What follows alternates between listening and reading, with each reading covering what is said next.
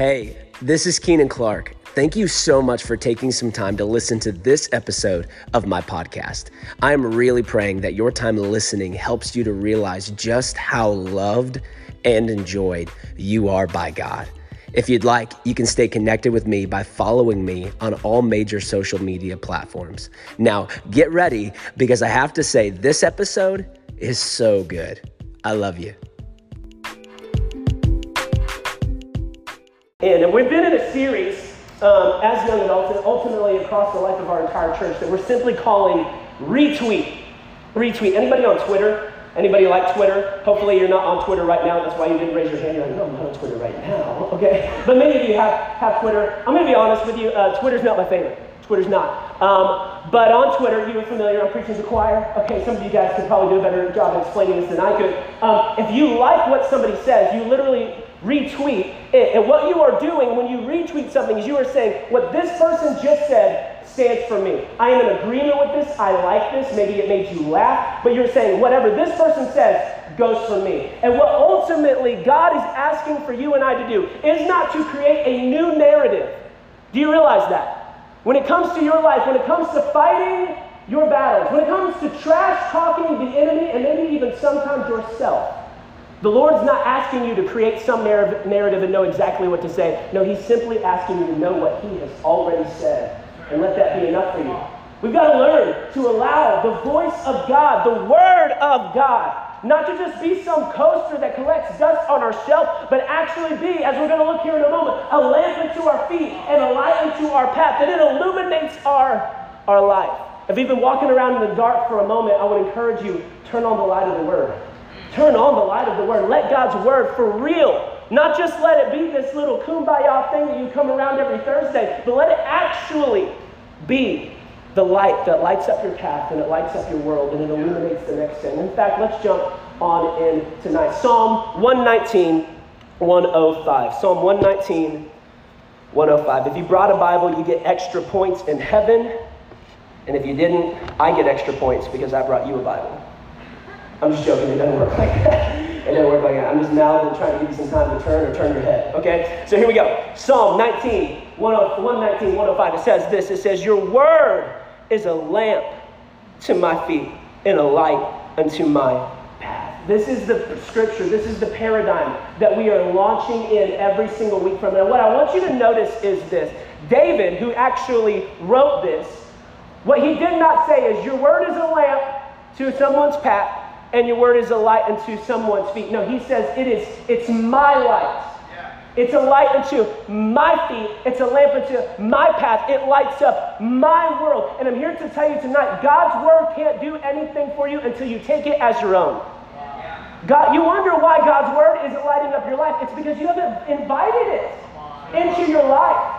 It takes more than just eating what I am regurgitating to you that I have studied. No, it takes you actually daring to open your cobweb-filled Bible up, dust it off, and begin to say, God, speak to me. God, I need this to not just be for Pastor Keenan. I need this to not just be for my grandma. I need this to not just be some religious box that I check off on Facebook. No, I actually need a light. I need the light for my feet. I need a lamp for my path. I need what you've got. Now, what I want you to notice real quick is it doesn't say it illuminates everything. Notice what it does. It illuminates your feet. What does that mean? It illuminates the next place to step. Yeah. Notice it doesn't say it turns on the whole light to your world. All of a sudden, everything's clear. All of a sudden, you know your life plan, A, B, C, 1, 2, 3, element of Z. Okay, all of a sudden, you have it all figured out. No, it says God's word, it illuminates what's next.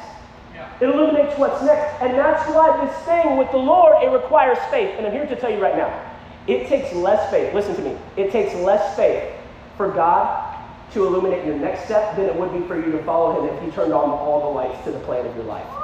If God turned on all the lights to the plan He has for your life, there is no way you would be able to muster up enough faith to actually begin the journey. Why? Because God's not called you to some safe, cushy little life. God's not called you even to a life, listen to me, that makes sense. So if God illuminated your entire life plan, you'd probably poop your pants. I'm serious. I think I got a laugh. Okay. you'd probably have a bowel movement. Okay, that is probably what would take place. You would be petrified. You would be terrified. And God is doing you a favor in keeping you somewhat in the dark. He's doing you a favor. He's saying, you know what? I know how fickle you are. I know how quick to turn around you are. I know how pretty to scared and fear you are. I'm just going to illuminate the next thing. Just step here. Just step here. And God, the person who would love more than any of us to just get us down the line, to just expedite this thing, goes at, listen to me, he goes at your pace. How good is our God? He goes at your pace. Whatever your pace is, you get to pick. If you're going to be a person that gets to make leaps and bounds in faith, then God will do that. But if you're a person who just makes an inch at a time, maybe a crawl at a time, God will say, you know what, I'm good with that too. I'm good with that too. God goes at your pace. I love that. You cannot wear him out. You cannot find the ends of his patience. Why? Because he's willing. He is meek. He is mild. He is patient to go at your pace. Your word, God, your word is a lamp unto my feet and a light unto my path. Here's the problem. So many of us right now, the lamp for our feet is not God's word. It's your mom and dad's word. It's let's be honest, it's your hater's word. You're allowing them to illuminate your path. You're allowing them to say what you can and can't accomplish. You're allowing your last name. We'll let that sink in for a second. You are allowing your geographical location. You are allowing your pedigree. You're allowing your IQ. You are allowing your diploma. You're allowing your GPA. You are allowing your connections to be the lamp unto your feet and the light in your path. And God says, no. There's something so much better. That's actually what I want to say. I speak a better word over you. A better word. What does that mean? Find somebody who speaks the best word about you. I speak a better one. I speak a better one. My words, they don't just fall on deaf ears. They actually open closed doors. They actually roll over closed stones and have men come out who once seemed to be over, once seemed to be, their life seemed to be snuffed out. All of a sudden I breathe and life happens. I'm telling you, it has to be God's word. God's word has to be the lamp in your feet and the light in your path. I did not mean to belabor this point so long, but I really felt the Spirit leading me here. This is for somebody. It's God's word.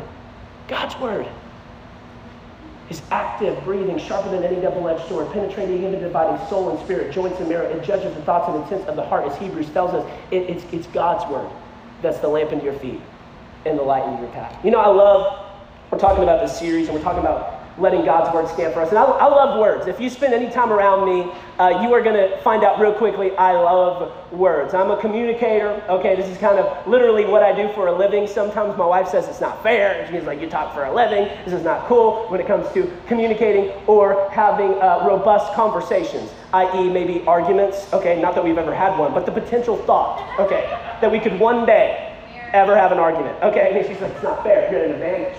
Okay, but I love words. I love words, okay? I'm a talker, and if you can't tell. And so, literally, I will look up words, okay? And I try to challenge myself all the time. I learned 2 words just since yesterday. 2 words, I thought I'd share them with you. The first word is antediluvian.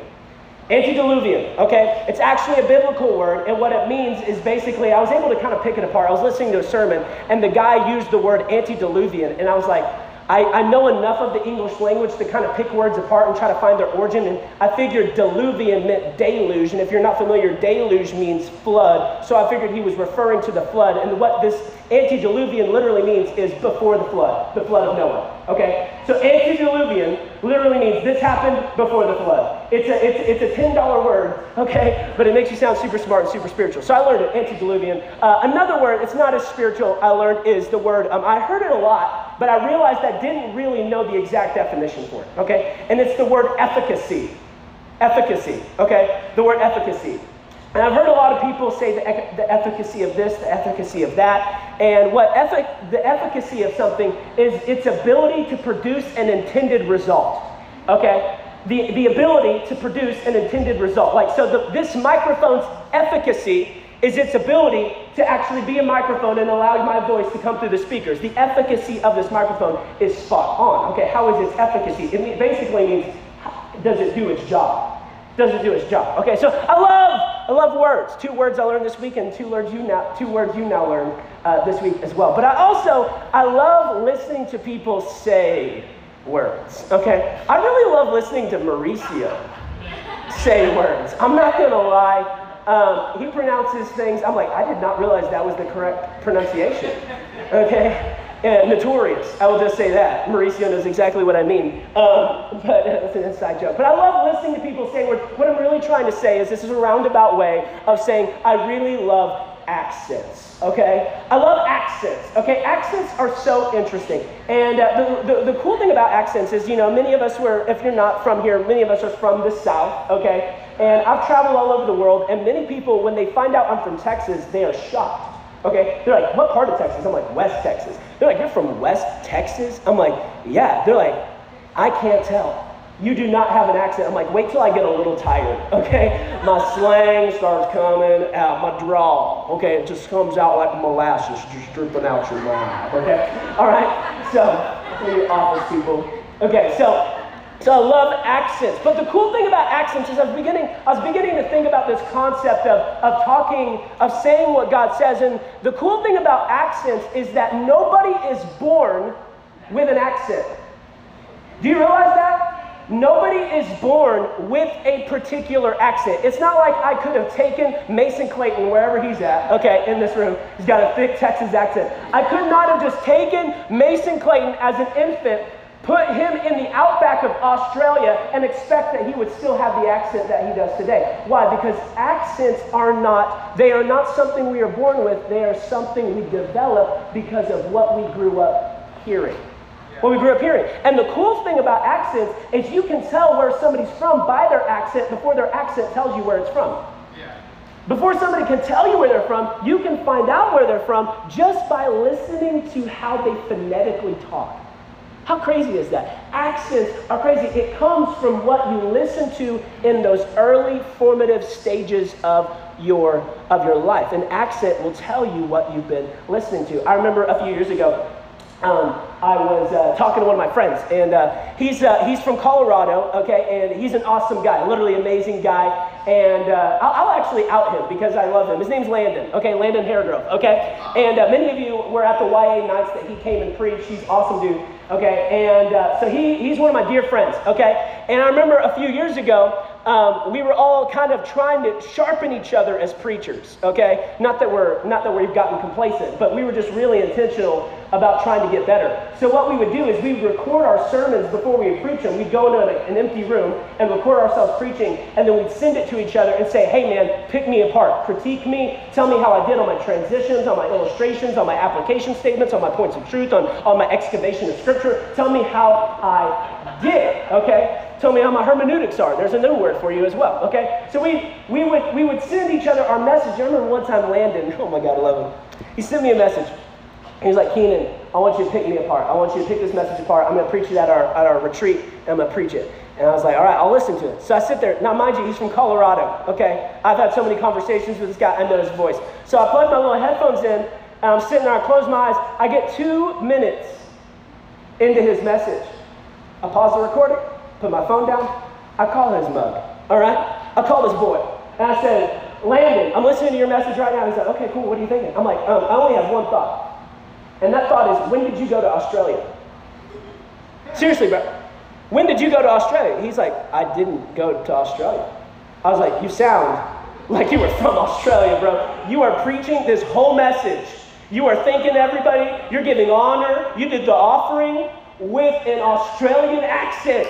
And he was like, I did? And I was like, yes, this whole recording is you talking in an Australian accent. He's like, bro, and that's when he told me, he said, bro, I've been listening to nothing but Christine Caine lately. Now, if you don't know who Christine Caine is, and you don't understand why everybody's laughing, Christine Caine is an Australian woman who preaches all over the world. She's super popular, okay? And he had been listening to this Australian woman. Luckily, it wasn't in a high-pitched voice, like he was trying to completely imitate it, okay? But he had been listening to so much Christine Caine preach that it just started coming out when he went to go preach. When all of a sudden he went to go do his thing, he all of a sudden imitated what he had been listening to, and I was able to tell something in Australia has gotten on the inside of you. Something from all the way from Australia is affecting the way you live your life. And I wonder tonight if you and I, if people were to look at our lives or maybe even listen to our lives, I wonder if you and I have begun to pick up the accent of Jesus. I wonder if you and I have begun to pick up the accent of love, the accent of joy, the accent of peace, the accent of patience. I wonder if you and I have begun to spend so much time around Jesus that we begin to effortlessly, we don't even realize it's happening. We begin to talk and we begin to look, we begin to make syllables, we begin to make choices, we begin to make conversations that look and sound like our Savior. Have we begun to pick up Jesus' accent? I wonder if people can tell. Here's what I really wonder, and this is what I really want to get to, because I would love it if people could tell that you've been listening to Jesus, but I wonder if the enemy can tell you've been listening to Jesus. When you talk to him, when you begin to tell him where to go, when you begin to stand in the authority that Jesus died to give you, I wonder if he can tell you that you pulled those words straight from Jesus. You even sound like Jesus. I'm telling you, as we begin to get around this thing, it should naturally begin to look more and more and even sound and be a picture, be an imitation of who our Savior is. I want to turn over here real quickly to the book of Matthew. We're going to look at two scriptures real quick.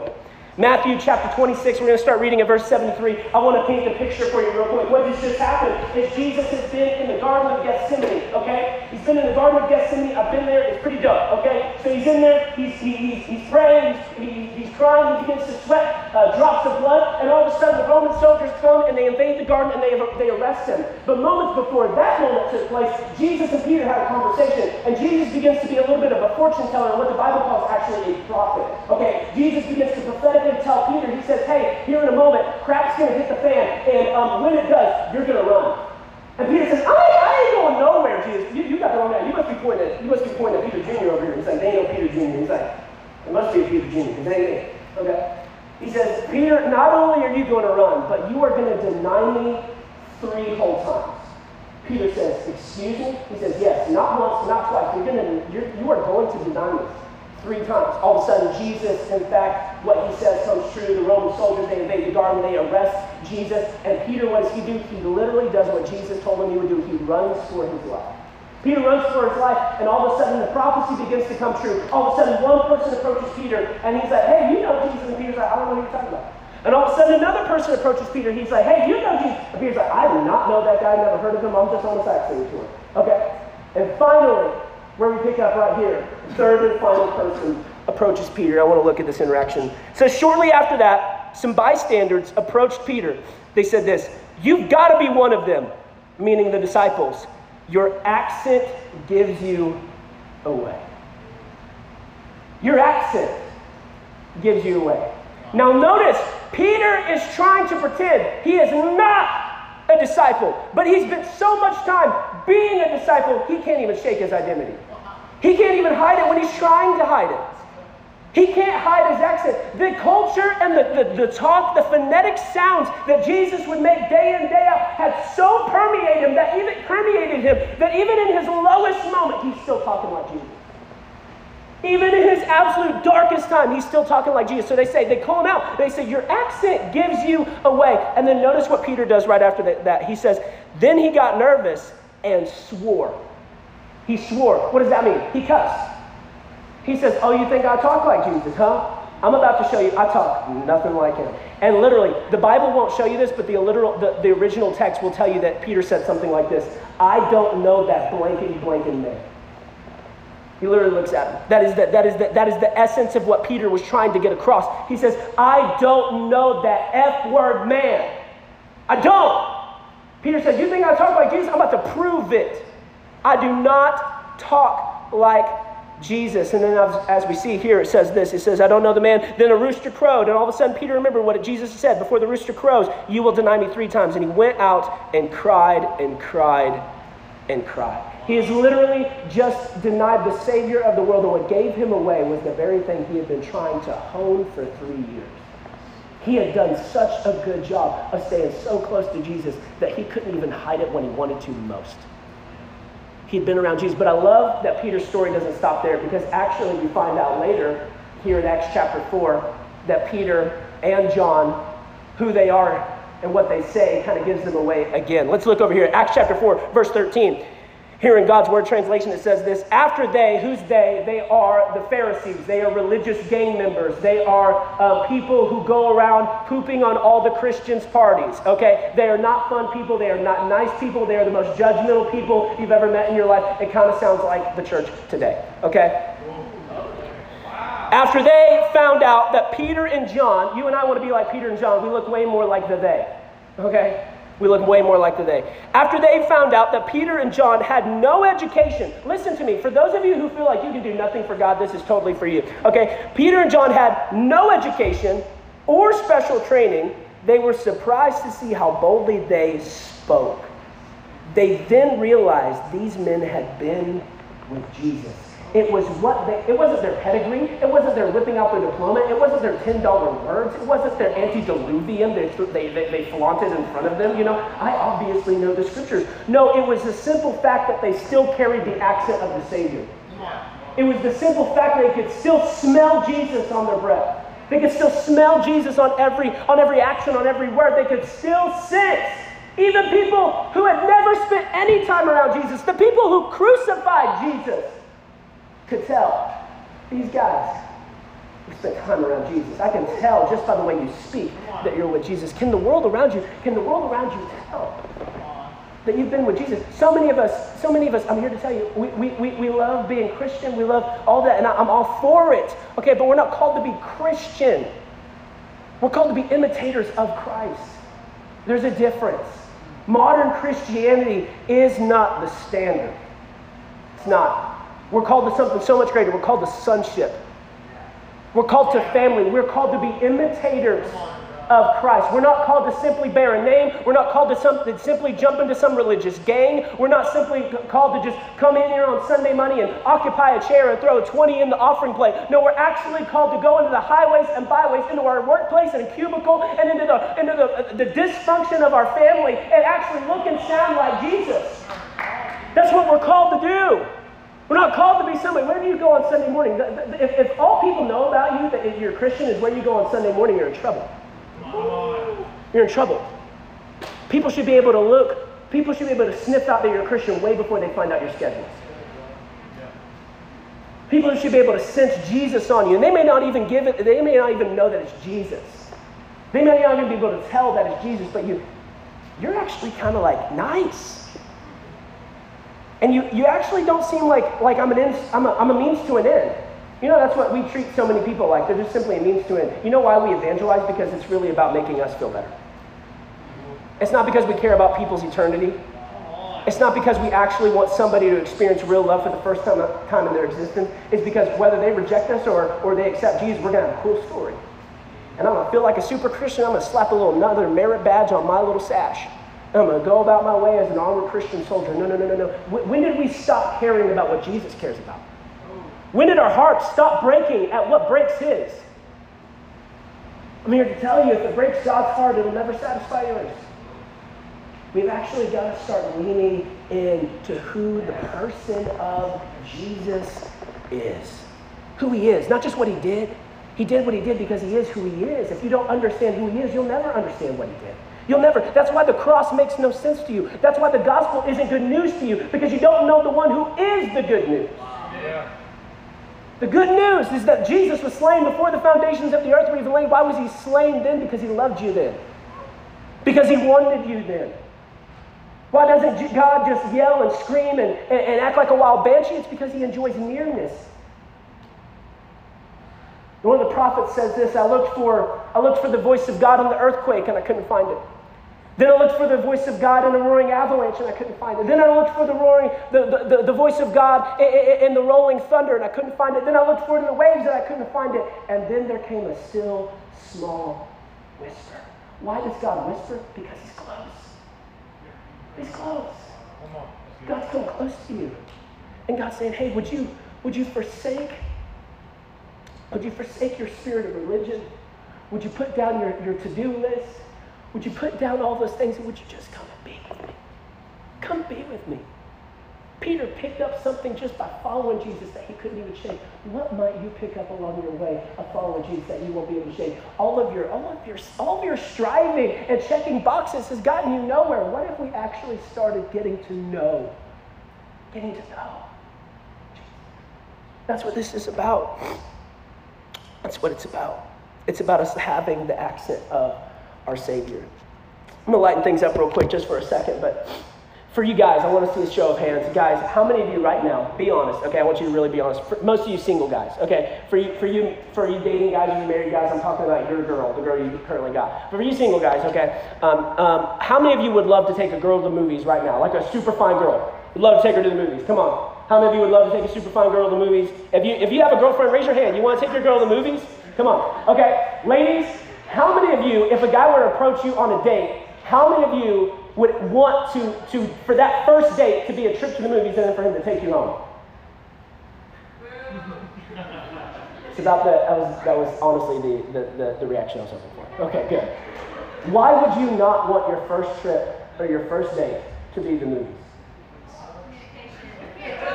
You can't talk.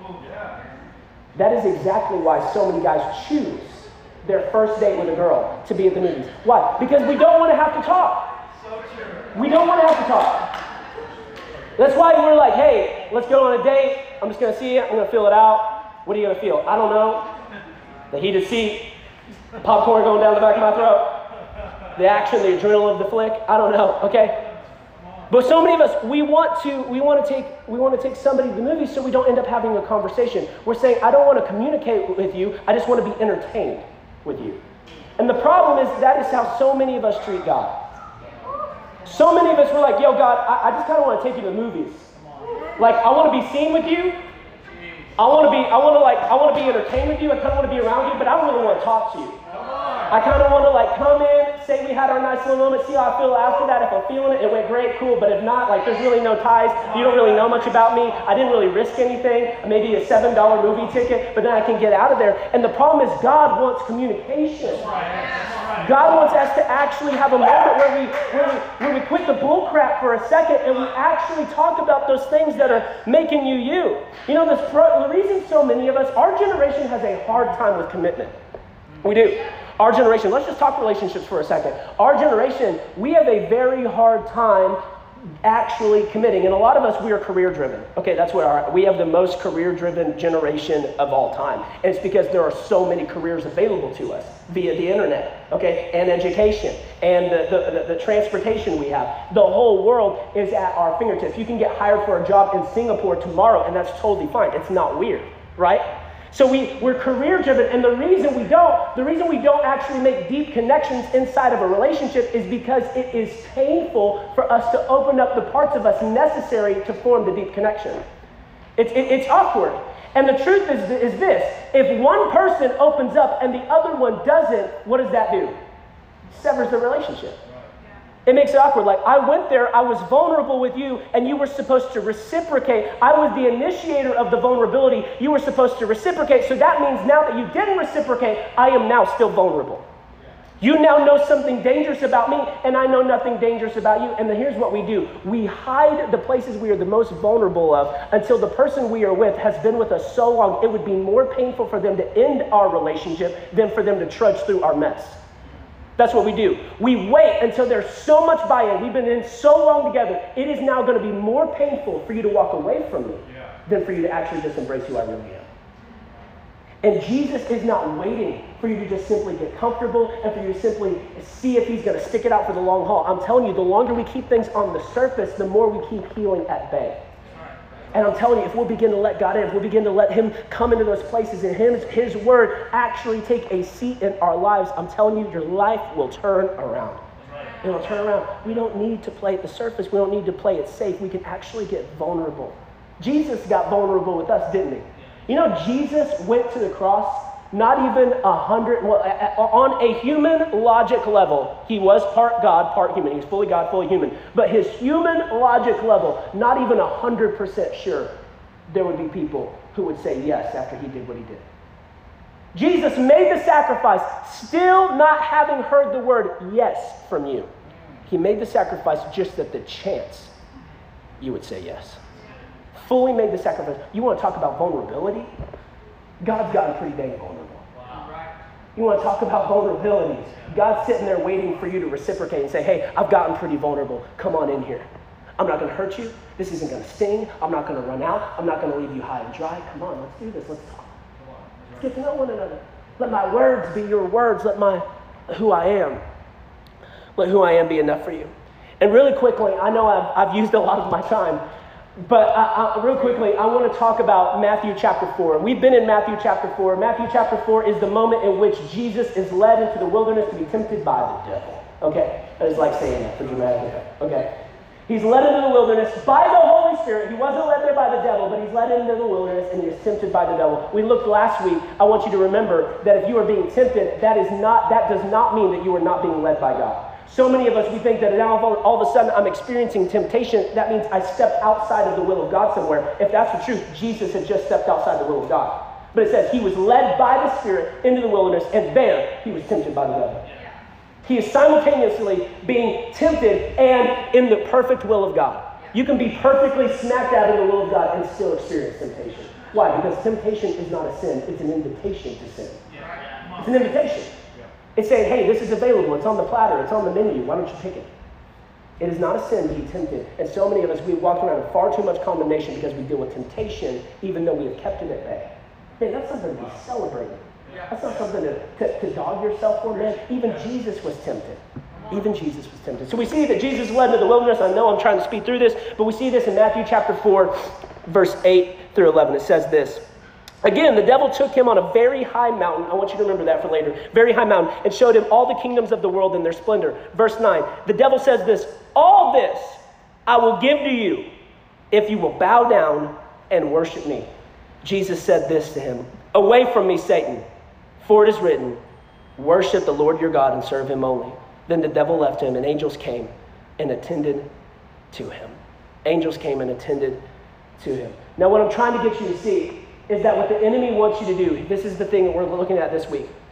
The enemy wants you to do is to shortcut the plan of God for your life. Now the enemy knew, hey, this is Jesus Christ I'm talking to. What does that mean? He knew he wasn't just a normal man. He knew he wasn't just Joseph. He knew it wasn't just, Matthias or whoever it is that you want to pull from the scriptures. He knows I'm talking to El Jefe. I'm talking to Jesus Christ, okay? And so he offers him something that is honestly in his future. He's saying, hey, I'll give you this if you'll bow down and worship me. Where was Jesus going? He's the King of Kings. He's the Lord of Lords. He was going to, his destiny was to rule and to reign. And the enemy knew that. And he says, hey, I'll give you a shortcut. Here's a shortcut. Why not have to go? Why would you want to go and die a brutal death when you can just get on your knees right here on this little mountaintop and worship me and I'll just give you everything? And the truth is this. So many of us wonder, why did the enemy have it to offer him? It's because Adam gave it to him. Yep. Adam in Genesis chapter 3 gave the enemy dominion over the earth. So it was Satan's to give. That's why we needed Jesus. We needed Jesus to come and defeat the enemy, take back the keys to death, hell, and the grave so that he could rule and reign in our lives forever. That's what we needed. So all of a sudden the enemy offers Jesus a shortcut to the very end, to his destiny, and Jesus doesn't take it. And the thing I want to encourage you with tonight is when the enemy offers you a shortcut. What do shortcuts look like? It looks like you are getting further along by being less than who God called you to be. You're getting further in your company by doing something malicious. You're getting further in your relationships or in your social sphere by being less than who God called you to be. The enemy's shortcuts will always ask you to compromise what God's promised. The enemy's shortcuts will always ask you to compromise who you are. He never asks you to go a godly route. He never offers a route where you can continue to do it and remain totally godly. To remain in the complete and perfect will of God. I'm here to tell you tonight, you need to think about this and how this fits your life. If there is an avenue, if there is a hole, if there's an opportunity to get ahead in your company or ahead in your academics or ahead in your relationship or ahead in life in general, and it will cost you your character, it's not of God. And I'm here to tell you, anything not of God will never take you where it promises you. It'll never take you where it promises you. As I said last week, the last thing you want to do is climb the ladder of success only to get to the very top and realize that you leaned it up against the wrong wall. That's the last thing you want to do. The enemy always offers a bad hand. And what he does, he's offering Jesus. He's offering Jesus a way out. And Jesus doesn't take the shortcut. I want to look at this. Exodus chapter 13, verse 17. This is so good. Exodus chapter, are y'all still with me? Are y'all still with me? Are y'all cool? I know I'm going a little long, but I think this is good. Okay. Exodus chapter 13, verse 17. It says this. We're going back to the Old Testament. It says this. Then Pharaoh, this is a story about when Moses led the children of Israel out of the captivity of Egypt. Okay. Just so we're on the same page. Okay. Exodus 13, verse 17, when Pharaoh let the people go, notice, God did not lead them on the road through the Philistine country, though it was shorter. Notice that language, though it was shorter. For God said, if they face war, they might change their minds and return to Egypt. What is just happening here? God's trying to get his people to the promised land. And there is a shorter route to the promised land, but God says, you know what? The shorter route will turn into the longer route because they can't handle it. God's saying the shorter route is actually going to be a dead end. There are so many of us that look at life and say, hey, this is the shorter route. I'm just going to take it. God, I think I know where I need to go. And God's saying, hey, that's actually a dead end because, it looks like it's straight, but guess what? Your morality is not straight. Your head isn't screwed on straight. You haven't quite gotten over that fear. You haven't quite stepped into enough faith for that road. Let me take you what seems like a longer road, but actually is going to get you where I've called you. The longer way, let me hear you. Let me tell this to you. Let you hear this. The longer way is actually the shorter way. It's actually the shorter way. Why? Because God has considered you in the route he's picked for you. God considered you in the route he picked for you. Some of you are like, why can't I do what they're doing? Because you're not them. Some of you are like, I want to do what they're doing. You don't want to drink from their cup. You don't know what's in their cup. Some of you can't handle. Jesus is in the Garden of Gethsemane, like we talked about a moment ago, and he says, God, let this cup pass from me. Each and every single one of us have a cup to drink. And some of you, you're envying other people's cup, but you don't know what's in it. Not each and every single one of us are called to handle the same thing. We're not graced for their race. God has considered you in the route he has picked for you, which means if God's encouraging you somewhere, he knows you've got enough faith to see it through. If God is encouraging you down a particular path and a particular road and a particular calling, then that means that God is headlong sure you have enough faith to go the distance. He's already eliminated all the paths that there's no way you'd be able to follow him down. He has already picked the path of least resistance that still requires a measure of faith for you. I'm telling you, if you will just let the encouragement that God knows who he's working with, you remember that? God knows who he's working with. He knew what he was biting off when he picked you. He knew what he was getting himself into. I'm telling you, sometimes the longer route is actually the shorter route because that's the route you'll actually trust God on. That's the route you'll actually trust God. I remember a few years ago, I was flying to Africa. And I had a layover in Dubai, and Joy and McKenna were with me on that flight. And I had a layover in Dubai, which Dubai is one of the coolest cities I've ever been to. It's literally so good. I remember I was on this flight, and I looked at they have the little flight screen that shows you your route, right? And it's a little map, and I'm looking at it. I want to see the trajectory and stuff. And I looked at the map, and it showed that our flight plan. It showed us that we were here in Dallas, Texas, and it showed me Dubai, and it was like here and there. And I was like, okay.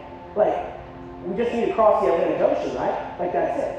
And what it showed me was our route was taking us up over the entire United States, over Canada, over Iceland, up into Europe, and down into Dubai. That was our route. It literally looked like an arch on the string. And I'm sitting there, we need to go from here to here, and we're doing it like this. And I'm sitting there thinking, why are we going the longest way possible? Why are we flying here when we just need to fly there? Okay? And I remember I actually did not put too much thought into this. And I mouthed off to the person who was flying next to me. And they're like, Keenan, that's a 2D map. That is a flat 2D map. You realize the Earth is a sphere and it's three-dimensional. Okay? So what looks like this is actually like this. You've got to go around. And what looks like the long way around is actually, when you see it from what it really looks like, the shortest route. And I wonder how many of us are trying to navigate our lives looking at our little 2D flat map of where God wants to take us, and we're like, God, you're missing it. God, you're missing it. That looks like the long way. This is the stupidest way I can possibly go. And God says, no, I sit above the circle. The earth, heaven is my throne, and the earth is my footstool. If you actually had my periphery, if you actually had my vantage point, you would see this is the quickest route to where I want to lead you. I'm telling you, don't you dare shortcut the plan of God on your life by taking what seems like an easier route. So many times we shortcut the plan of God in our relationships because we're lonely. And that, believe me, I know what it feels like to feel lonely. Many of you maybe in this room tonight, you're struggling with loneliness, or you struggled with it before, or maybe you're going to struggle with it again. And so many of us, we're like, God, I'm ready. Step into a relationship. So what do? We end up, God was going to have us be single for 2 years, and we end up cutting it short, and we end up finding the next Joe Blow who will give us attention. We end up getting in a relationship with them, and maybe we even end up getting married, but it's actually not the relationship God called us to be in. So it ends up not being everything it promised to be. And guess what? Instead of spending 2 years allowing God to refine us and letting Him fill our loneliness, we end up spending 20 years inside a relationship and still alone. All because we tried to shortcut the plan of God. And the moment, the two years of singleness seemed like forever. And now we're looking at a whole lifetime of being committed to somebody we don't even know. All because we had to shortcut the plan of God for our lives. And I'm here to tell you, if that's where your life goes, God's grace follows you there. And it's still enough there. But I'm telling you, God, He wants you to follow Him. He's saying, don't shortcut, don't shortchange yourself. My plan is too perfect. My plan is too exciting, too vibrant, too thrilling for you to try to shortcut it and take a lesser route. God's saying, trust me, if I'm calling you to 2 years of singleness, that means the person you're going to be on the other side of it is going to be the person that's ready for the relationship. You're going to be ready, or maybe while you're making yourself and getting yourself ready being her, I'm getting him ready to be him. So that when the two of you come together, you can be the power couple you've always dreamed of. You can be the person I've called you to be in a relationship. You don't have to be insecure. You don't have to be wondering what he's doing. He's not going to be somebody who goes behind your back. He's not going to be somebody that has secret threads. He's not going to be somebody that has an alternate number and is shifty and has all these weird tendencies and stuff like that. No, I'm telling you, if we will just trust that the route God sets is the route He picked with us in mind, I'm telling you, you'll end up where you're called to be. We see, if we fast forward, I know I'm going a little long, I'm so sorry. But we see that moment with Jesus and the devil, listen, he took him on top of a mountain and he shows him the splendor of the world. And he says, hey, if you'll bow down and worship me, I'll give you all this. On a mountaintop. And then all of a sudden, Jesus doesn't take the deal. And just a couple months later, a couple years later, all of a sudden we find that Jesus ends up on top of another hill. Where this time he's not transported there, no, he walks there while he's carrying his own cross. It's a hill called the Hill of the Skull, or as the Bible would put it, Golgotha. And in a moment where it wasn't just easy to drop down on his knees and worship somebody else, no, Jesus actually does something crazy. He serves humanity via his own death. And Jesus allows, you understand that? Jesus' life was not taken from him, he gave it.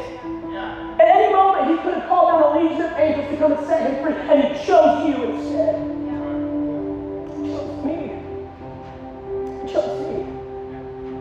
And all of a sudden, we see Jesus carrying the cross. He gets up there on the hill called Golgotha. And he allows the people he is dying for to put spikes in his hands, spikes in his feet, put a crown of thorns on his head, for him to be raised up and set into the thing. The Bible says that in that moment his shoulders were dislocated from just the gravity taking over. And all of a sudden they put a sign over him that says King of the Jews, and what that was really doing was mocking him. And later on they come and they serve him sour wine, which tastes like vinegar. What they're doing is still mocking him again because he said he was thirsty. What he really was doing, he wasn't thirsty, he was actually fulfilling prophecy that we find in Psalm 22. You want something interesting? Go read Psalm 22 and see how eerily similar it is to the crucifixion of Christ. It's all prophetic. It's all been pointing to Jesus this entire time. Jesus is the culmination of the entire story, and we miss him every day. He's what this entire story is, what this entire world is, what our lives are about. It's about the person of Jesus. He sits there on a hill called Calvary. He does the lowest thing anyone's ever done. He dies for his enemies. Dies for his enemies. And he sits there and he lets his life be taken. when it would have been easy for him on that other hill, just simply drop down and gain the splendor, gain the riches. He does the hard road, and he allows not just himself to step into a place of splendor and step into a place of the miraculous and step into a place of glory, but all of a sudden through his death, you and I are able to step into a place where all the riches, all the fullness of God is now available to us. Jesus said, this thing, me ruling and reigning, it's bigger than me ruling and reigning. It's bigger than me having the title King of Kings and Lord of Lords. No, it's my people being set free. I don't want to be a king who has a bunch of people in bondage. No, I'd rather be a dead king and have free people than be in a palace somewhere. My people eking by. They're dead in their sins.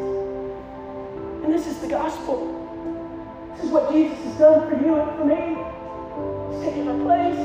And he's saying, let what I say, let who I am be enough for you. Jesus didn't shortchange. Jesus didn't take a shortcut. And guess what? It allowed you and I to have our eternity shifted forever. And right now, with every head bowed and every eye closed, I just want to create a moment of privacy and concentration.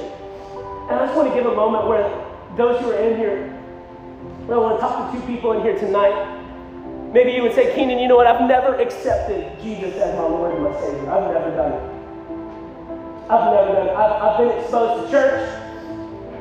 I've done the Christian kumbaya thing, but now after hearing what you just said, what God said through you, I'm ready to accept the free gift of love and grace that God has for me. I'm tired of shortchanging my life. I'm tired of taking shortcuts, and I'm ready to accept the fullness of who my God is. I'm ready to accept His love and His forgiveness and His acceptance. If that's you, here in a moment I'm going to count to 3, and I'd just like you to shoot your hand up as a sign of faith that you want. I feel like there's a second group of people in here. Maybe you would say, Keenan, you know what? I'm a Christian. But I've taken an alternate route. I've shortchanged my life. I've taken a shortcut. But Keenan, I don't want to shortcut God anymore. I don't want to shortcut God anymore. I'm ready for His word to stand true in my life. I'm ready. If He calls me onto the waves, I'm going to trust that His word is enough for me to walk on. If He calls me to scary places, I'm going to be believing that His word is going to light up my feet and light up my path, and I'm not going to sit in the dark alone. If that's you and you're ready to say yes to Jesus again, you're ready to stop shortchanging His plan for your life. When I count to 3, I want you to raise your hand with these as a sign of surrender and faith. 1, God loves you. If that's you, come on. 2, now is your moment. 3, if that's you, come on, raise your hand. I'm going to pray for you right now. Come on, raise your hand, raise your hand, raise your hand. There is no shame. There is no condemnation in this place. Come on. Yes, yes, yes, yes, yes, yes. Come on. If that's you, come on. One more time. We're going to extend it one more time. God sees you. I see you. This is a real moment. Don't let it slip by. Don't let it pass away. Come on, come on. Anybody else? Anybody else? Anybody else? I'm going to pray for you. We're going to call it a night. Thank you so much. Thank you so much. I'm going to pray for you. We're going to bring this down to a close, but that does not mean that God is done working in your life just because I get off this microphone. He's working. He's just begun. He's just begun.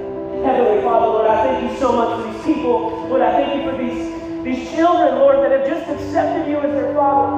Lord, they're choosing to turn their attention on you once again. Lord, I thank you that you would give them the strength that you gave Jesus to not shortcut the plan that you have for them, to not take what seems to be an easier route when it's actually the route that leads to their demise, when it's actually the route that leads them to depression, when it's actually the route that leads them to dependency on a prescription or on a substance or a person. Lord, I thank you that the route that you are leading them to is a place where they are solely dependent upon you. And Lord, I thank you that your grace, your love, your mercy, your nearness washes in right now and it brings them ever so close. Lord, I thank you that when the enemy rushes in like a flood, you raise up a standard against him. That is what your word says. When the enemy comes like a flood, when he seems to wash us away, you raise up a standard against him. And Lord, I thank you that your word is the standard. Your word is the standard. And Lord, I thank you that you speak a better word over them right now. Lord, I thank you for every single ounce of condemnation that is in this room to go back to the pit of hell where it came from. Yeah. Every ounce of condemnation. There's somebody in here, you feel condemned right now. Maybe you did something last night, maybe you did something right before you came, maybe you did something this year, maybe quarantine has caused you to pick up a habit or something to resurface, and you are walking in condemnation right now. The Lord frees you from that fear. He frees you. Romans 8:1 says that there is therefore now no condemnation for those who are in Christ. You don't need to experience another ounce of condemnation. You're free. free.